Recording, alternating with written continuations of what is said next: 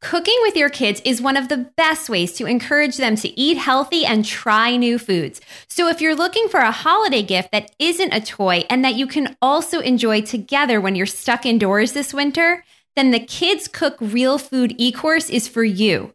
In the course, you'll get more than 30 basic cooking skills, 45 videos, including a ton of bonuses, printable supply and grocery shopping lists, and kid-friendly recipes like veggie bean burritos and spaghetti squash lasagna. The course is designed for all kids ages 2 to teen and has 3 different skill levels. My kids and I have taken the course, and it was so easy to follow along that my kids made an entire recipe on their own. More than 18,000 families have taken the course, and the Wall Street Journal named it the #1 cooking class for kids. If you want your kids to be healthy, adventurous eaters, sign up by going to kidscookrealfood.com/food issues. And because you're a listener, you'll get a free lesson. Again, go to kidscookrealfood.com/food issues and sign up. As a busy working mom, I don't have time to run from store to store, especially around the holidays. But with Thrive Market, I don't have to. Thrive Market is an online, membership-based market that makes healthy living easy and affordable, and they ship everything to your door. You'll find everything you need for the holidays, including ethical meat, sustainable seafood, clean wine, baking essentials, and snacks for the kids. It's all organic and non-GMO, and members save an average of $32 on every order. They even have curated shopping lists that make holiday prep a breeze. If you join today, you can get 25% off your first order and a free gift. All you have to do is go to thrivemarket.com/food issues. And for every paid membership, they give a free membership to a low-income family. So sign up today at thrivemarket.com/food issues. This is Food Issues. In every episode, we bring you experts to tackle the real challenges around feeding kids and offer practical insight to help organizations, communities, and parents create change. I'm your host, Julie Revelant.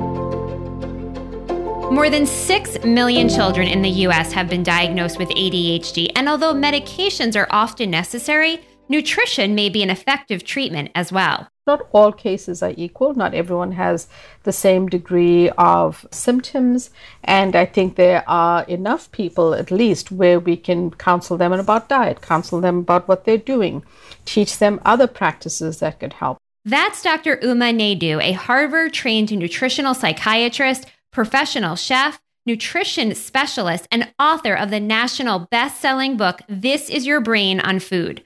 We'll cover what research shows about the role of diet in ADHD, which foods to avoid and which ones to focus on, plus quick and easy tips to pull together healthy meals and snacks every day.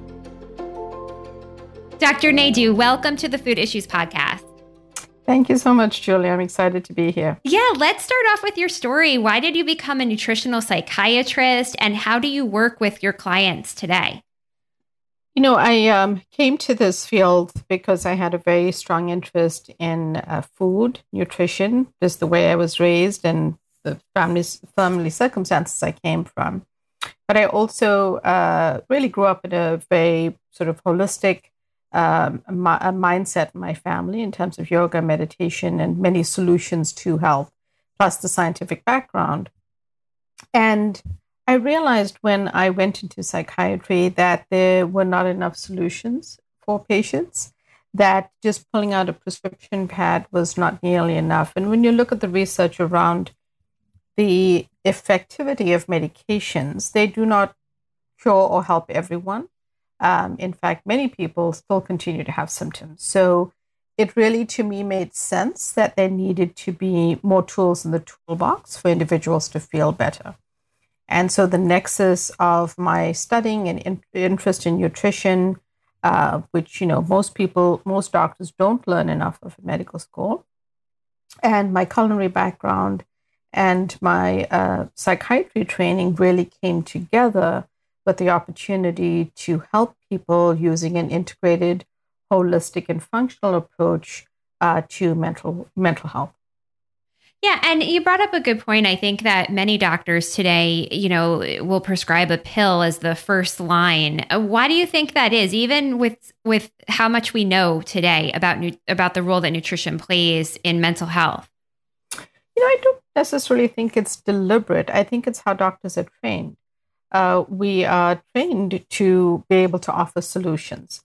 And unfortunately, the solutions we are trained to have are usually in the form of either testing to make the diagnosis and confirm it, and then how do you cure it or take care of it? And that usually is in the form of a medication.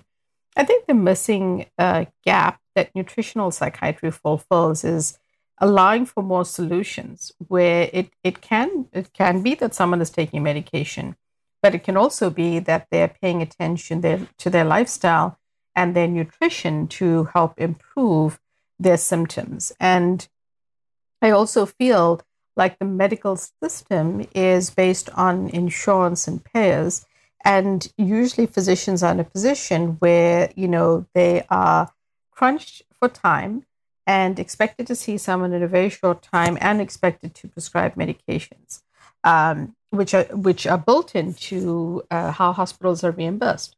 So I think there are many parts of our system that are not perfect, and it is really for the consumers, for all of us to be more educated about solutions that we can actually share with our doctors when we go into the office. Right, definitely. And so we've heard about ADHD, and, it seems that so many kids today are being diagnosed with it. But what exactly is it, and what is going on in the brain?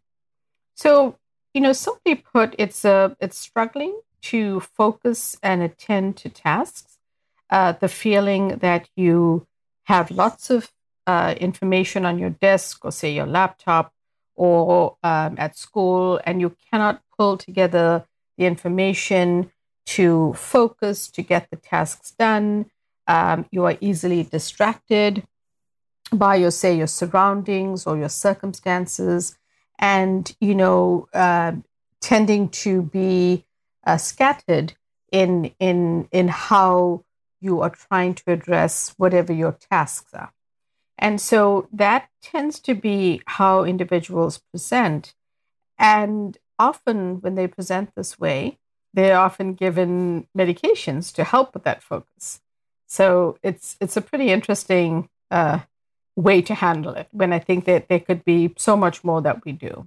Yeah, and can doctors actually see changes in the brain on, say, an MRI, for example? Not necessarily. I think that it's less. I think, and Julie, that's a great question, because I think in mental health, one of the things we really do struggle with is having. We don't have the kind of tissue diagnosis that other specialties might have. If you have a chest infection or a pneumonia, your doctor can take a culture. They can do different tests and give you the appropriate antibiotic to treat it. And psychiatry is not that way. DSM-5 is based on checklists, and many people do not fall into a checklist. So I think that becomes really important in how we understand things. Right. And ADHD can also have a lot of variability. Is that right? I'd read that it can really show up as hyperfocus as well. Yes, it can show up in many different forms. And, someone struggling to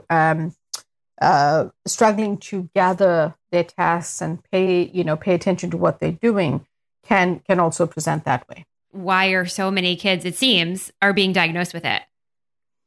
I feel that one of the underlying factors is our food system. I think it's how we're eating. It's not the only factor. I think modern lifestyle, the family structure, the way in which we learn, study, live our lives, all of that has evolved over time. But one of the things I do look at is the industrialization of food and how we've been eating and what children are being fed. And what we're all eating. So all of that definitely plays an impact in brain development, in how as a child is growing, their brain is developing along with them. And I feel that nutrition creates a huge impact on that. Yeah, and so you did talk about medication, and oftentimes kids are prescribed medication when they receive the ADHD diagnosis. How do you feel about that? Do you think that the doctors are too quick to go that route? I think that there could be two sides to that argument. On the one hand, a parent brings in a child who is struggling at school, maybe unable to focus, stay on task, and the ADHD medications work very effectively and very fast.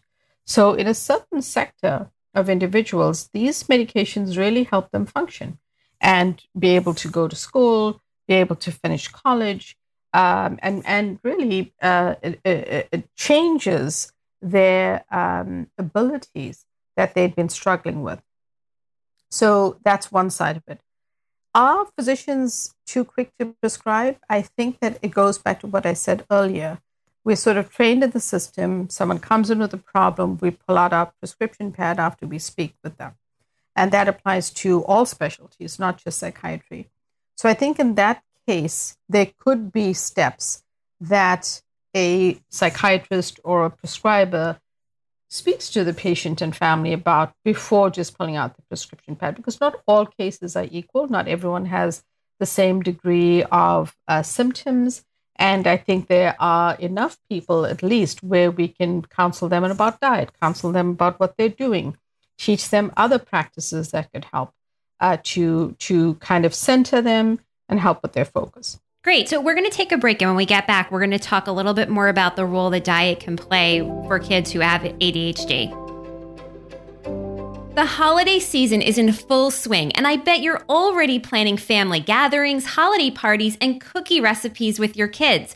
But with everything that has to get done, you don't have hours to spend in the kitchen. That's why I love using my Vitamix. When I received it as a Christmas present a few years ago, I admit I was skeptical because I already had a blender. But the first time I used it, I was hooked.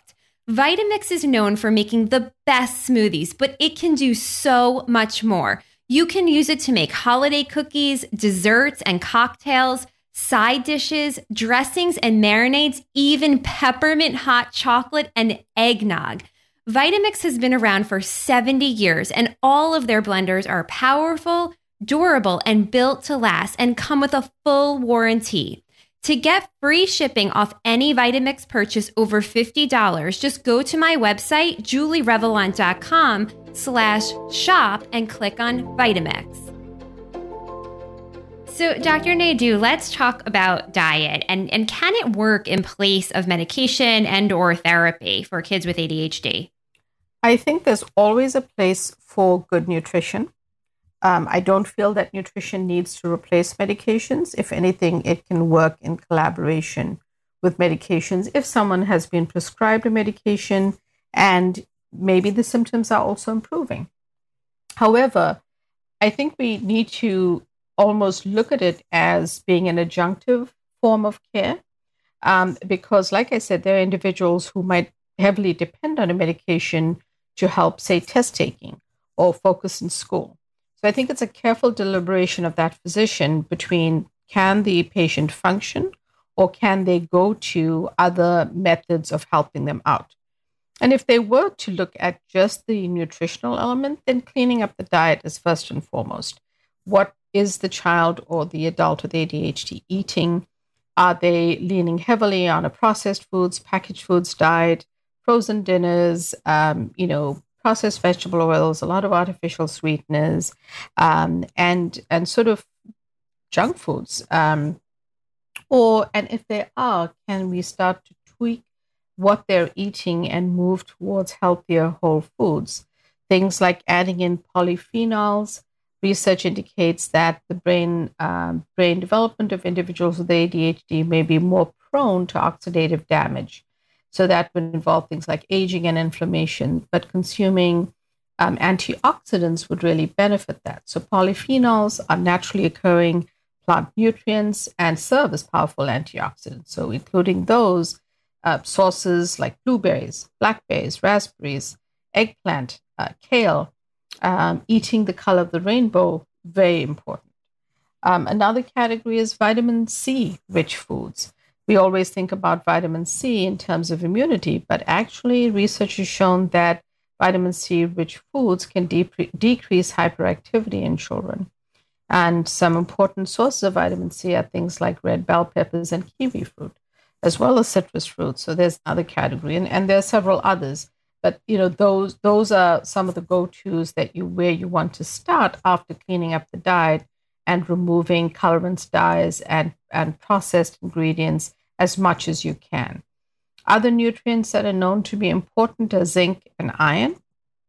They play an important role in the brain of an individual with ADHD. Zinc and iron are essential to neurotransmitter production. Zinc modulates the reward pathways in the brain which govern focused activity. So, and a 2021 systematic review notes a relationship between low zinc status and ADHD symptoms. So it's easy to include foods like nuts and shellfish, and iron can be obtained from things like beans and lentils and dark leafy greens, something that, you can encourage into a children's diet. And then there are things like magnesium. So magnesium is key, omega-3 fatty acids, fermented foods, and the list goes on. But certainly there's a place to start when working with someone and improving their symptoms by using food. Yeah, and so you did talk about the nutritional deficiencies that can be linked to ADHD. And so how does a parent go about figuring out if their kid has one of those deficiencies? One of the ways to do that is for the parent to be informed and to go in and then speak to the physician about having the child tested. Say it's a vitamin deficiency, or say they're deficient in a certain electrolyte, or they're lacking iron. Those are things which the physician can test. I think what happens is that nutritional psychiatry is newer, and so physicians are not necessarily looking to do those tests and replace it with food. They more often are going to pull out a prescription pad and give a patient a medication for ADHD, then go to the foods first. And I think it'll take some time in the medical system to alter that thinking.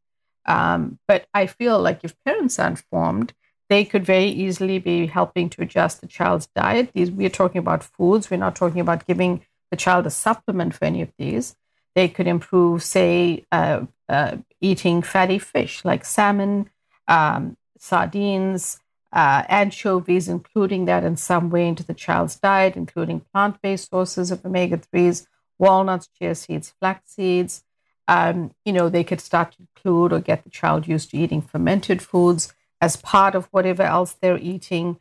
All of these things can be done through dietary means, and perhaps, educating parents is one way to help the treatment of the child. Yeah, that's a great point. And you brought up fermented food. So what does research tell us about gut health and its link to ADHD?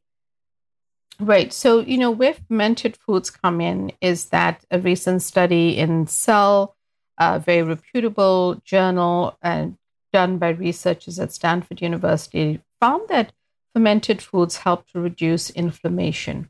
Now, this is very significant because inflammation in the gut microbiome is often what leads to an uptick of these symptoms. So eating fermented foods actually helps to temper down that inflammation. And the inflammation could be caused by diet, stress, so many different factors. But for the purposes of this discussion, it could be an unhealthy eating pattern that has led to dysbiosis or an imbalance in the gut microbiome, and where the microbes, the bad microbes, are being fed with, the processed foods, the junk foods, the fast foods. They start to take over the environment of the gut, and you have a setup for inflammation in the gut. Inflammation in many studies is now really being seen as the underlying factor that is causing symptoms and conditions like depression, anxiety, ADHD, cognitive problems, and more.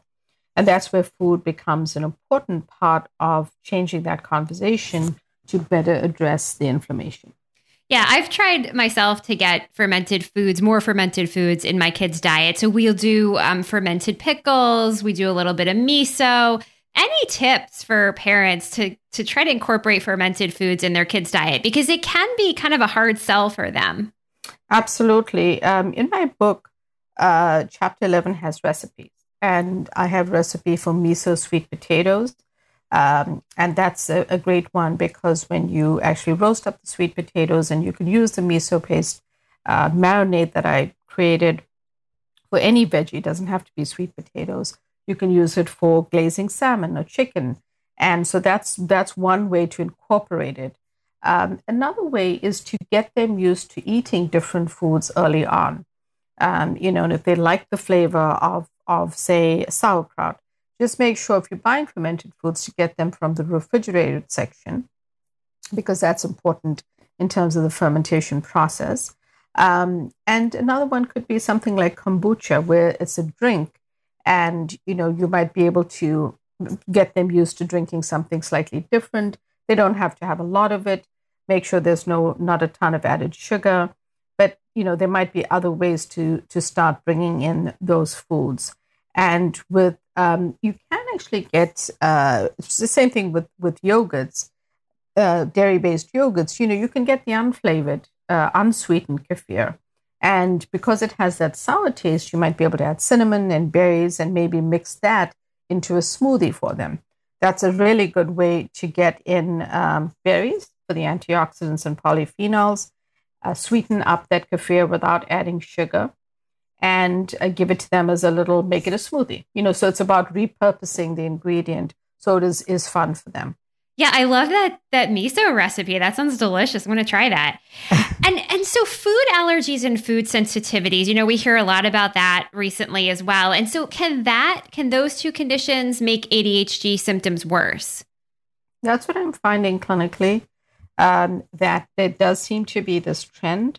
And I have to wonder about how the association will pan out. And I think paying attention to those symptoms becomes really important. Yeah. And are there foods that kids with ADHD should avoid, like artificial additives, food dyes, preservatives? We talked about ultra processed foods. Yeah, absolutely. So there's definitely correlation between those refined and added sugars, also colorants, dyes, food stabilizers, and those being sort of omitted or cut back on in the diet is definitely something that's has been found to be extremely beneficial. Yeah. And is there anything that parents should keep in mind when they're feeding their kids, when they're trying to overhaul their diet? I think starting small and building from there. You can't take a child, and I'm not saying that this is a child situation. You cannot take a child who's eating chicken nuggets and fast food, French fries and milkshakes to a completely healthy diet the next day. But you can start introducing things like healthy habits, including those polyphenol-rich fruit every day, starting to get them used to a smoothie made with kefir, starting to introduce them to new foods, and allow them to see what they like, so you can continue that. As maybe they like the miso glazed potatoes, so that's part of your repertoire of recipes for that week. Or they like that taste of miso, and you can put it on other vegetables. And if they eat meat, pieces of say something that you oven bake as well. But most importantly, don't overwhelm the situation by trying to change everything at once. Start to clean up the diet while you start including healthier options for them. Yeah. And I think also that it's really important for parents to change the way they eat as well and lead by example, because your kids just aren't going to do it if you're not doing it yourself. Absolutely. I'm a huge believer that children learn by example, and that part of what I talk about is, meal prep and involving children in meal prep. So maybe your meal prep day and your batch cooking day is a Wednesday, or maybe it's a Sunday. But, having them help with washing veggies or cleaning something, it makes them part of that process. They're touching, feeling, and seeing whole healthy foods. They're not seeing you take out frozen foods, meaning a frozen dinner or frozen pizza. They're not seeing you do that type of stuff. And that makes them part of the process, but it also educates them. And I think that is very, very much a part of how we can start to do things differently as a society. Yeah, absolutely. So we're going to take a break, and when we get back, we're going to talk a little bit more about other ways that parents can support their kids. If you have picky eaters, you're not alone. And as a mom of two, I totally get it. But through the years, as both a journalist and a mom, I've discovered the secrets to raising kids who love their veggies and will eat just about anything. And I want to share what I've learned with you in my free ebook, 15 Secrets to Raise Healthy Eaters and Put an End to Picky Eating. This book is filled with evidence-based, real-life strategies that will help you raise healthy eaters without sneaking foods, bribing, negotiating, or making food into art projects. To get the book, just go to julierevelant.com and click on freebies. So Dr. Naidoo, what about, you did talk about, not necessarily giving kids supplements, but are there supplements that you often recommend or parents can try with their kids if they have ADHD? Absolutely. So, there are certain herbs and vitamins that are rich in things like L-theanine, which traditionally is found in green tea. That actually heightens focus, helps with a feeling of calmness. And so, that's a possible supplement. And vitamin C, if needed. As a supplement, zinc and iron can be supplemented, as would magnesium. Omega-3 fats can all be found in supplements. But like I said at the outset, the idea is food first. And if we can do it through cleaning up the diet and adding in these healthy foods, that really would be ideal for the child. Yeah. And do you recommend that parents eliminate or try to eliminate gluten, dairy? I'm much more of an inclusive than sort of an inclusive nutritional psychiatrist than someone who excludes and eliminates food. So it really depends on the symptoms and the condition that the child has. In certain situations, for example, eating gluten has an association with an uptick of anxiety. It's a situation where we might want to look at that if we've tried many things and there's still the individual is struggling with anxiety. There are other conditions where gluten could be problematic. So it's much more about looking at the individual case, because we know from the research around the gut microbiome that our gut microbiome is much like a thumbprint. So what affects you is not going to be the same as what affects me. So it's really much more personalized treatment plans in nutritional psychiatry. Someone may need to exclude gluten. Someone may not tolerate dairy. That's the first thing. The second thing, it's always the source. A processed loaf of bread from the supermarket that is highly shelf stable and full of preservatives is very different from an artisanal loaf of sourdough bread, which also has a fermentation process involved. So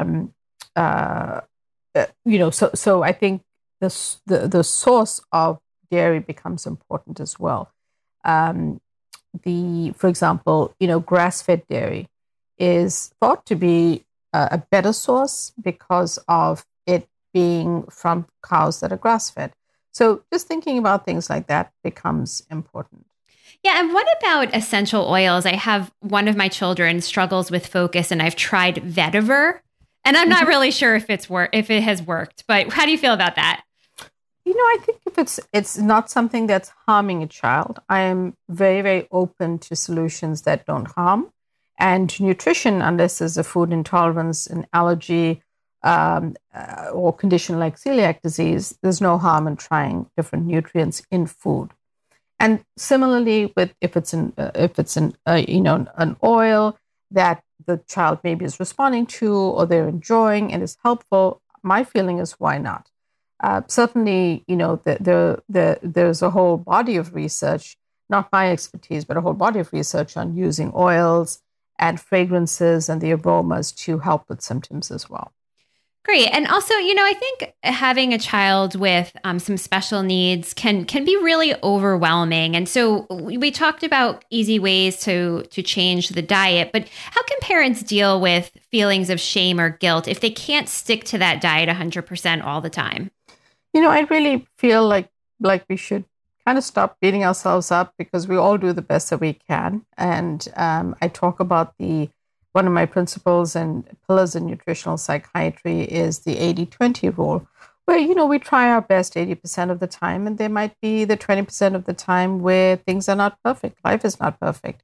But trying to then compensate the next time at the next meal or the next snack or the next day is how we need to be thinking about it, rather than sort of, languish in that regret and discomfort, because that's not good for your brain. It's not good for your child.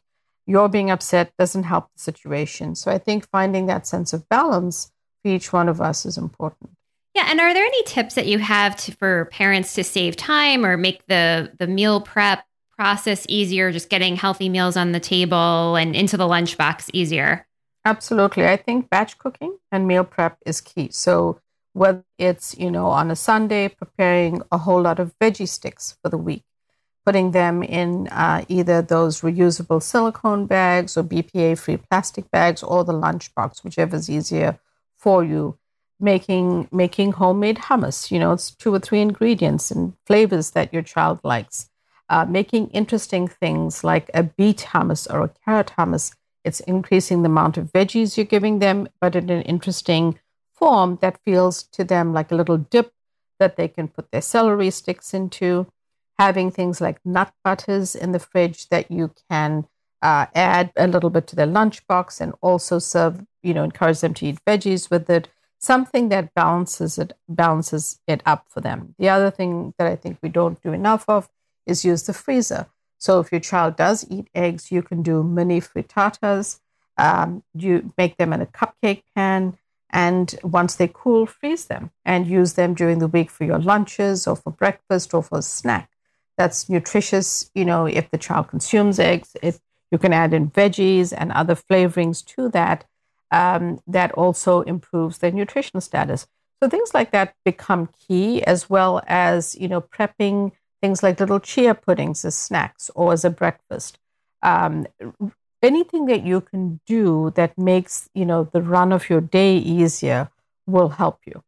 Yeah, those are great ideas. I personally like using my crock pot so I can just set it and forget it, and dinner's always on the table. One. Yeah, Absolutely. and so Dr. Naidu, I was preparing for this interview and I was looking for other providers that do what you do, and it doesn't really seem like there's many. So what can parents do when they want to go this route of nutritional psychiatry? Are there other providers? Should they work with a nutritionist, for example? This is a very new, cutting edge field.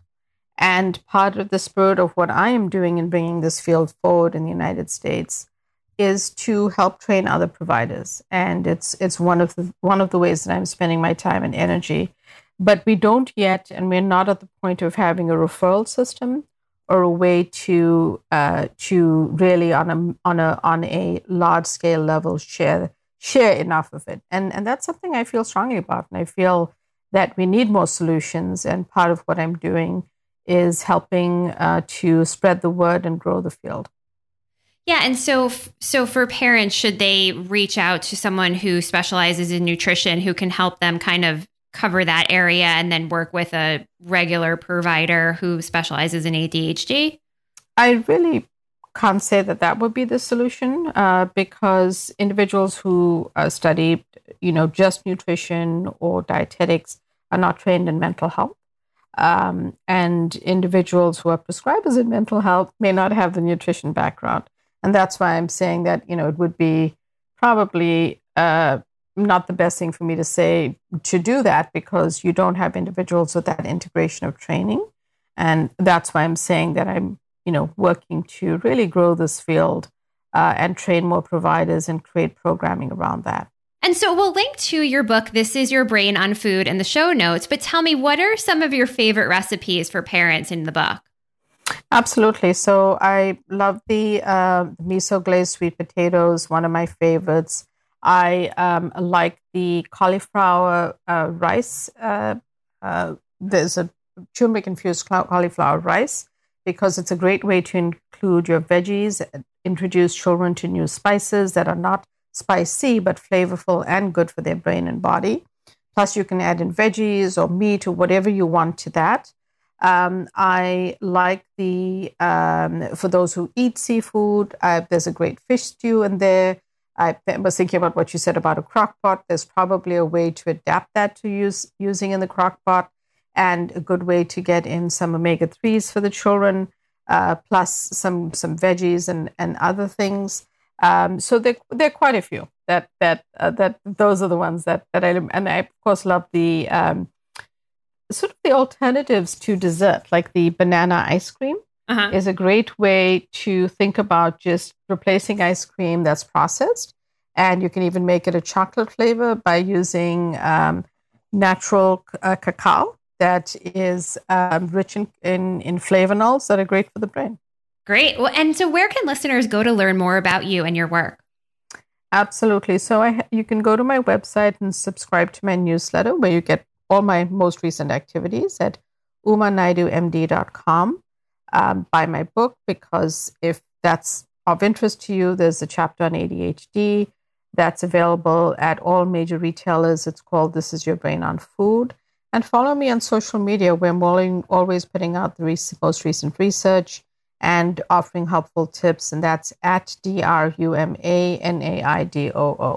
Great. Well, Dr. Naidoo, thank you so much for your time today.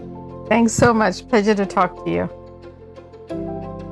Wow, that was a great interview with Dr. Naidoo. She had so much great insight, so definitely be sure to pick up her book to learn more. If you found this episode helpful, I'd love it if you could go into Apple Podcasts and leave a review and a rating so that we can reach more people. I'm Julie Revelant, and thank you for listening to Food Issues. You can connect with me on julierevelant.com and on Instagram, Facebook, and Twitter.